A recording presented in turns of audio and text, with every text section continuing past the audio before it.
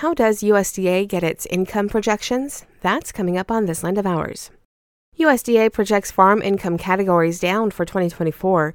USDA research economist Carrie Litkowski explains some of the indicators. First, cash receipts for both crop and animal products are forecast to decline about $21 billion in 2024. Also, direct government payments are forecast to decrease almost $2 billion, and total production expenses are forecast to increase $16.7 billion, or almost 4%. Through a simulation, we can look at how the sector forecasts might affect farm businesses and on average. So we are forecasting average net cash farm income for farm businesses to decrease 27% following the sector forecast for lower cash income to about $72,000 in 2024. We are forecasting that median total farm household income will remain relatively stable in 2024.